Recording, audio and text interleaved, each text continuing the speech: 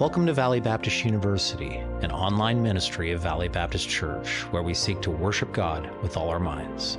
I'm Eric Hahn, Dean of VBU. This segment is part 4 on the subject Christianity versus the New Spirituality, or sometimes called Progressive Christianity. Today we explore the question, are all religions one and the same? Hey everyone! Have you ever heard someone say all religions are basically the same? Or, their core teachings are the same thing. Or someone might include that all that matters is that you're sincere about your beliefs and it leads to loving others. Now, we've been on a study series, Christianity versus the New Spirituality, sometimes called Progressive Christianity. Often when people say they're deconstructing their Christian faith, this is what they're falling into. And so we're going to recap what is common in their beliefs, if you remember from the last segments. One is that God is one with everything, or all is one. The other is, since all is one and God is within, discover your divine within, or your Christ consciousness. Because of that, you are the creator of your own truth, and truth is relative to the individual. Now, it goes from here that since God is in everyone and we're all creating our own version of truth, then the viewpoint is whatever it might look like, all religions are essentially the same. And therefore, all religions should discover this and should just blend into one, with all religions being affirmed. So commonly, this is described like the metaphor of different roads leading up to the peak of the same mountain. However, what I want to attempt to show you is that there is no way all religions and worldviews can blend into one without dissolving many of their core tenets or without embracing blatant contradictions. Keep in mind, there's an influential author, progressive Christian Brian McLaren. He emphasizes an interfaith approach to religion and spirituality. And it's derived from his view of truth being relative. He says we need to move beyond our deadlock, our polarization, our binary or twoist either or thinking. Now, take a swig of coffee, and I want you to put your thinking cap on again like last time. Let's apply that self-refuting test to these statements that McLaren has made and see if they're coherent or if they're just mere nonsense. A response to Mr. McLaren can be something like this. So we should either apply the either or thinking or the both and approach, but not both? Notice in saying that we should reject either or thinking, McLaren is appealing to either or thinking in his very statement. The statement refutes itself. It's like me saying I can't speak a word of English. Likewise, progressive Christian author Diana Butler Bass calls for a creedless Christianity. Keep in mind, a creed is a statement of belief. And what she just said is itself a statement of belief. Somebody could ask, is your statement of belief that you don't have a statement of belief? Hence, nonsense. Now, let's review a biblical Christian worldview. There is a God who is distinct. There is twoism, not just oneism. We don't merely discover our divine within, but we look to one who is distinct from us, God, who has revealed truth to us, and truth by its very nature is objective. Truth is that which corresponds to reality, or what really is. It's not just dependent on the individual's view. Using this realism view of truth, truth is that which tells it like it is, and this truth affirms there is such a thing as falsehood. So since different religions make different truth claims, they are not the same and cannot all be affirmed. Just think to yourself about the world's major monotheistic religions. Christianity think about Judaism, think about Islam. Christianity says Jesus is the long-awaited Messiah. Judaism says Jesus is not the long-awaited Messiah. Christianity says that Jesus died on a cross. Islam says in the Quran explicitly that Jesus did not really die on the cross. It just appeared like he did. If I can illustrate how this plays out in a conversation, an actual conversation I had with a lady a number of years ago, we were out telling people about Jesus. It was a friendly conversation that had some lead-in, get-to-know-you community questions. We wanted to know if people, what their views were about the Bible. And one of the questions, if they would let us keep asking, was, what do you understand personally that it takes for a person to go to heaven? This particular lady said, well, that depends. It depends on whose religion we're talking about. And so in a friendly, gentle way, I said, so you're saying the way to go to heaven is subjective to each person depending on their own religious viewpoint? She said, yes. I said, so the Bible teaches Jesus died for our sins and rose again. Because of this, we can have salvation, eternal and abundant life. But I said, a Muslim adheres to the Quran that says Jesus didn't really die, and so he follows his practice and way for eternal life and a way of living. She said, yes. I said, but these two are blatantly contradictory. She said, but it's true for him. I said, so does something become true because someone believes it? She says, yes. I said, okay, so if I say to you that I believe my car is an elephant and I really believe that, does that make my car an elephant true for me? She said, no, that's ridiculous. I said, so if I believe that the earth is flat, does that make the earth being flat true for me? She said, no, that's ridiculous. I said, well, let's make it more religious and spiritual. I said, I'm not teasing. I just really want to know where you land on this. I said, so if I believe that Elvis Presley was actually the same person as Christ and is a reincarnated alien from another planet who will eventually land a mothership and take us all away, and that's true for me, does that make it true? She said, no, that's ridiculous. I said, so if I believe Jesus didn't really die in the first century on the eve of Passover under the authority of Pontius Pilate, does that mean it didn't happen? She said, for the Muslim, it didn't happen because that's not true for him. I said, before we continue this Abbott and Costello routine, I said, what is your, speaking in a postmodern sense, your personal story, your narrative, your view of truth about how a person inherits eternal life? She said, oh, thou shalt believe on the Lord Jesus Christ and thou shalt be saved. I said, so how did you come to that conclusion? She said, it's in the Bible and that's what's true for me. Now, our conversation went on like this with me trying to convince her that there really are no square triangles or married bachelors, no matter what we believe. And her responses actually revealed that she doesn't believe all truth is relative or that all religious truth is relative to the individual. I tried to point out that she was like a faucet turning on that worldview when she chose to and then leaving it off when she chose to have it off. Now, I tell you this illustration to show you how there is no way all religions and worldviews can blend into one in an affirming way without dissolving many of their core tenets or without embracing blatant contradictions. Not only are all religions not the same, but actually all religions make exclusive truth claims.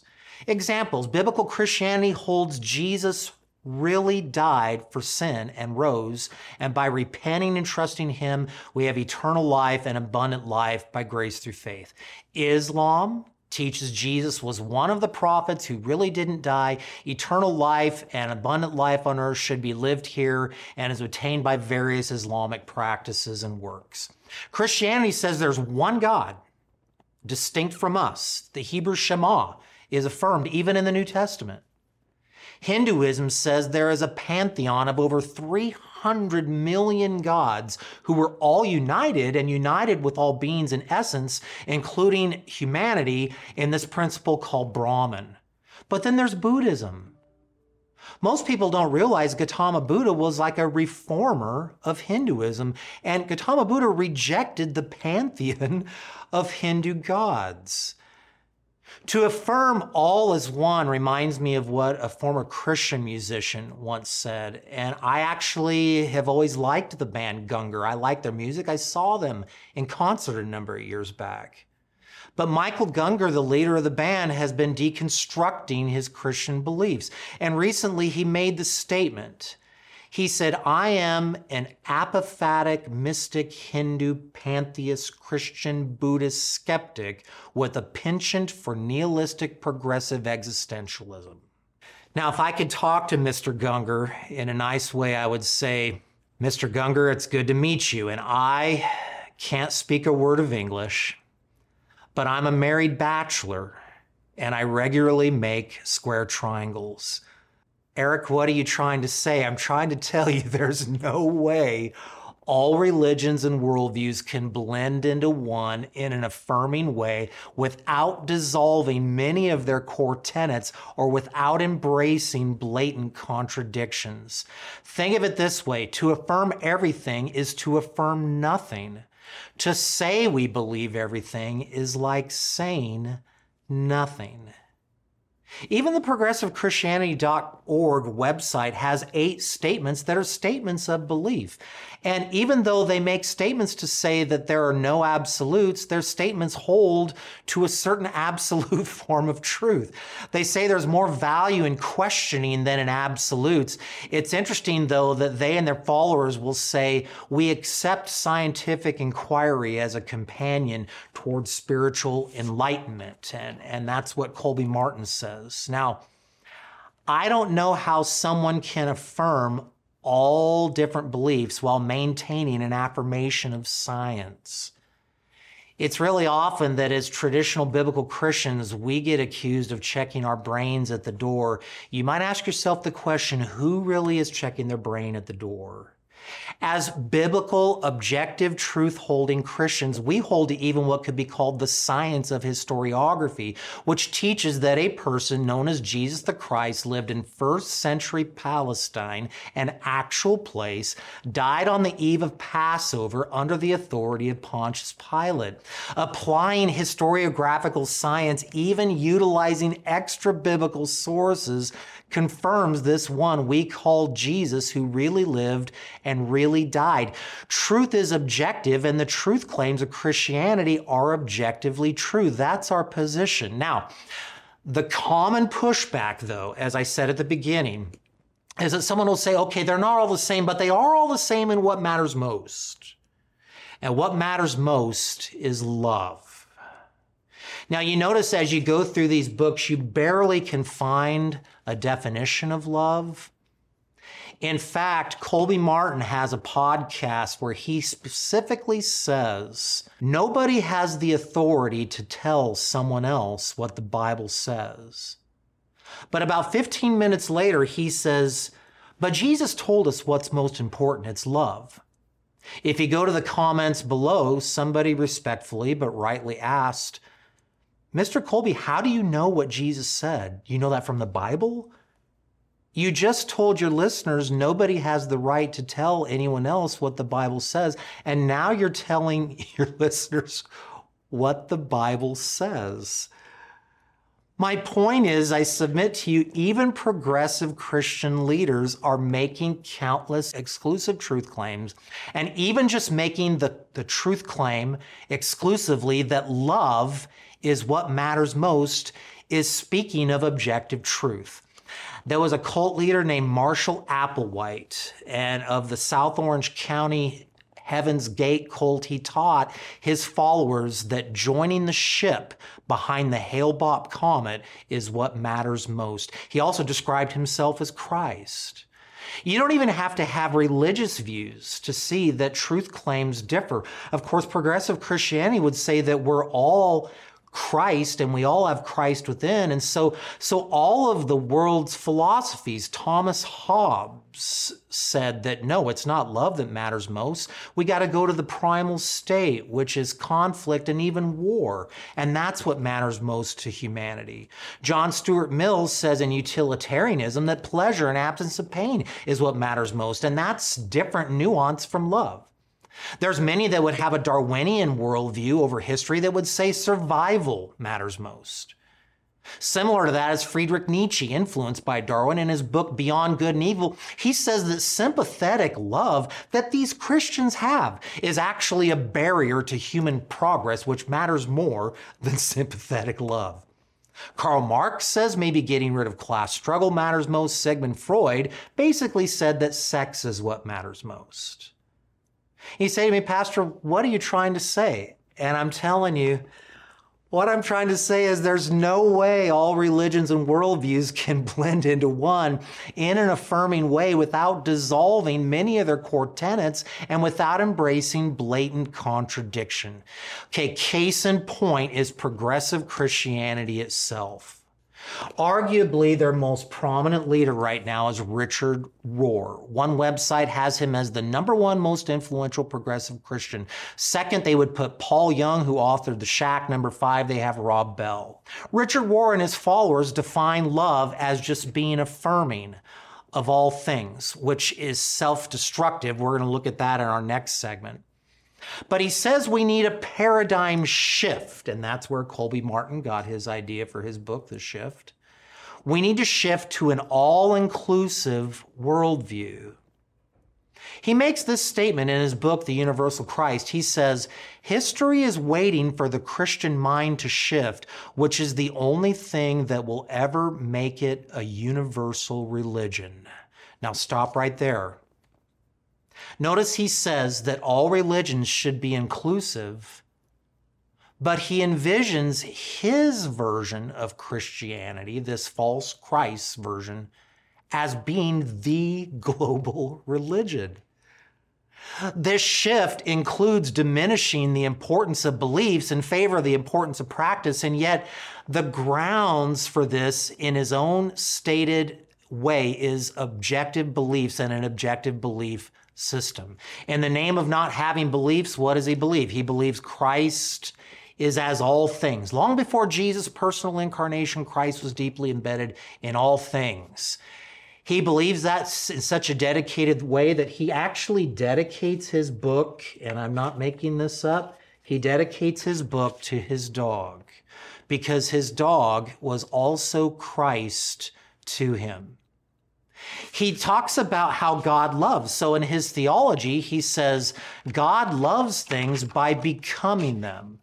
God loves things by uniting with them. He says, I'll say it again. God loves things by becoming them.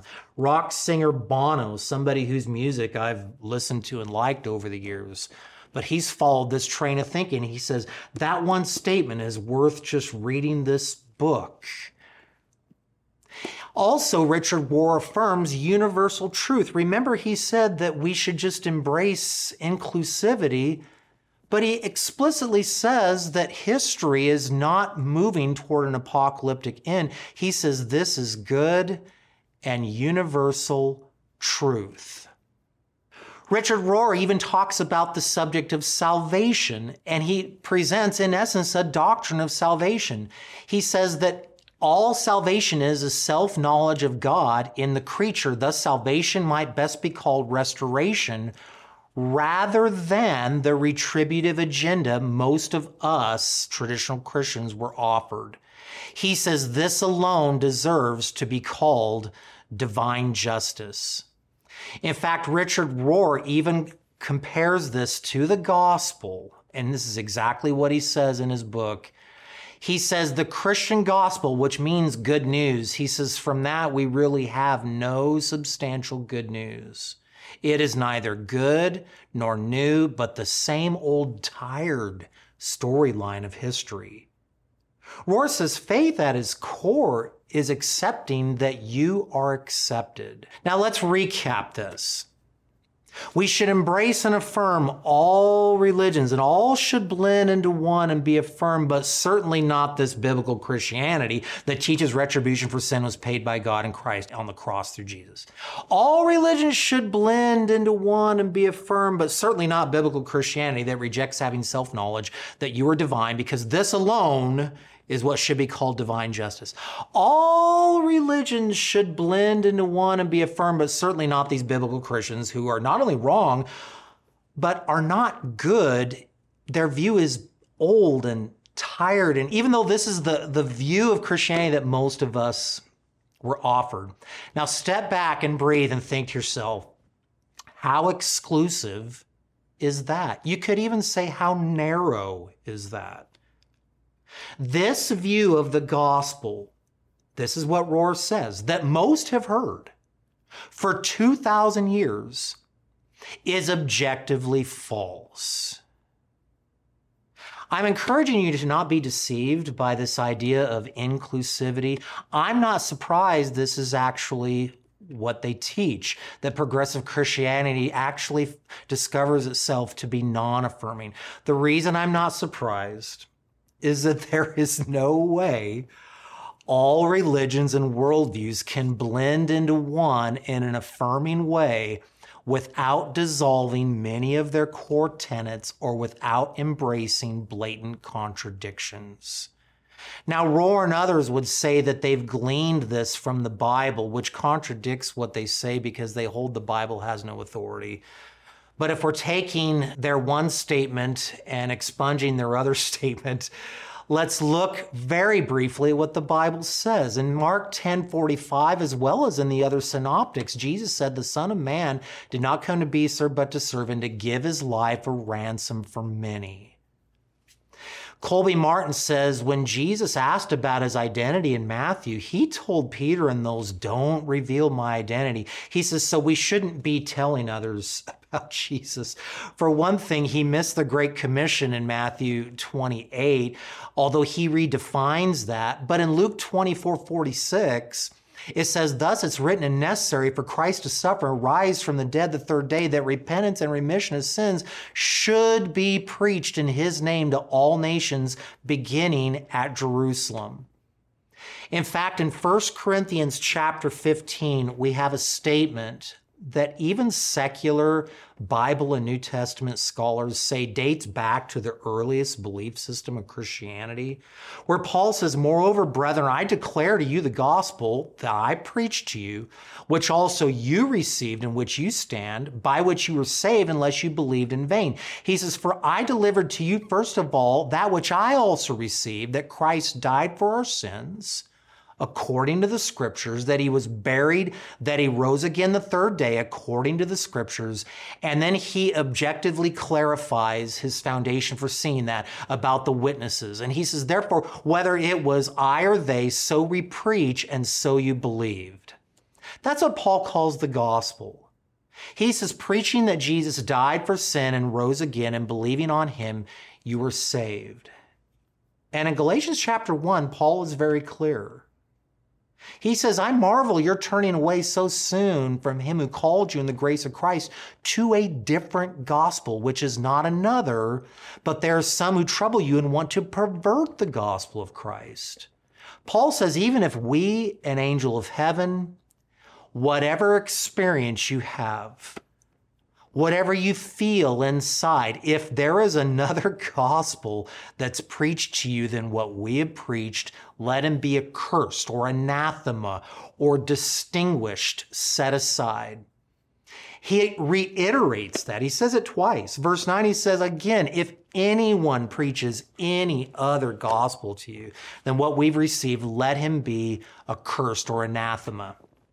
Now, I want to say something that I agree with Richard Rohr in his book. I totally agree with Richard Rohr where he says that progressive Christianity is teaching a different gospel. He says there's the old agenda gospel. There's the old story of Jesus dying to pay the penalty of sin. Then there's this alternative salvation understanding where you discover the God within. where faith is just accepting that we're accepted. Paul tells us what to do with a different gospel very clearly, no matter what our personal experience is, no matter who the carrier is. If it's a Franciscan priest who is a monist like Richard Rohr, if it's a popular author, Colby Martin, even if it's an angel of heaven, Paul says, set that aside. That is a false gospel. Reject that. This is just simply one important example of how there is no way all religions and worldviews can blend into one without dissolving many of their core tenets and without embracing blatant contradictions. Whatever the sleight of hand logic or sophistry, whether it involves religion, spirituality, or anything else, no matter how it's dressed up, truth by nature is exclusive. These are different religious truths making different truth claims, and in this case, affirming different gospels. The question for you and anyone else is, which gospel are you going to believe? The gospel that just says discover the divine within and accept that you are accepted, or the gospel that says God is distinct from us and sent his son Jesus to die to pay the penalty of sin and rise again, that believing on him you can have eternal and abundant life? I encourage you from the bottom of my heart to choose wisely. Thank you for being with us here at VBU. For further reading on this series, see the book The Other Worldview by Dr. Peter Jones, and more specifically for today's topic, the book True for You But Not for Me by Paul Copan. We'll see you next time for segment number 5 of this series, as we look at the question, is all of humanity one with God?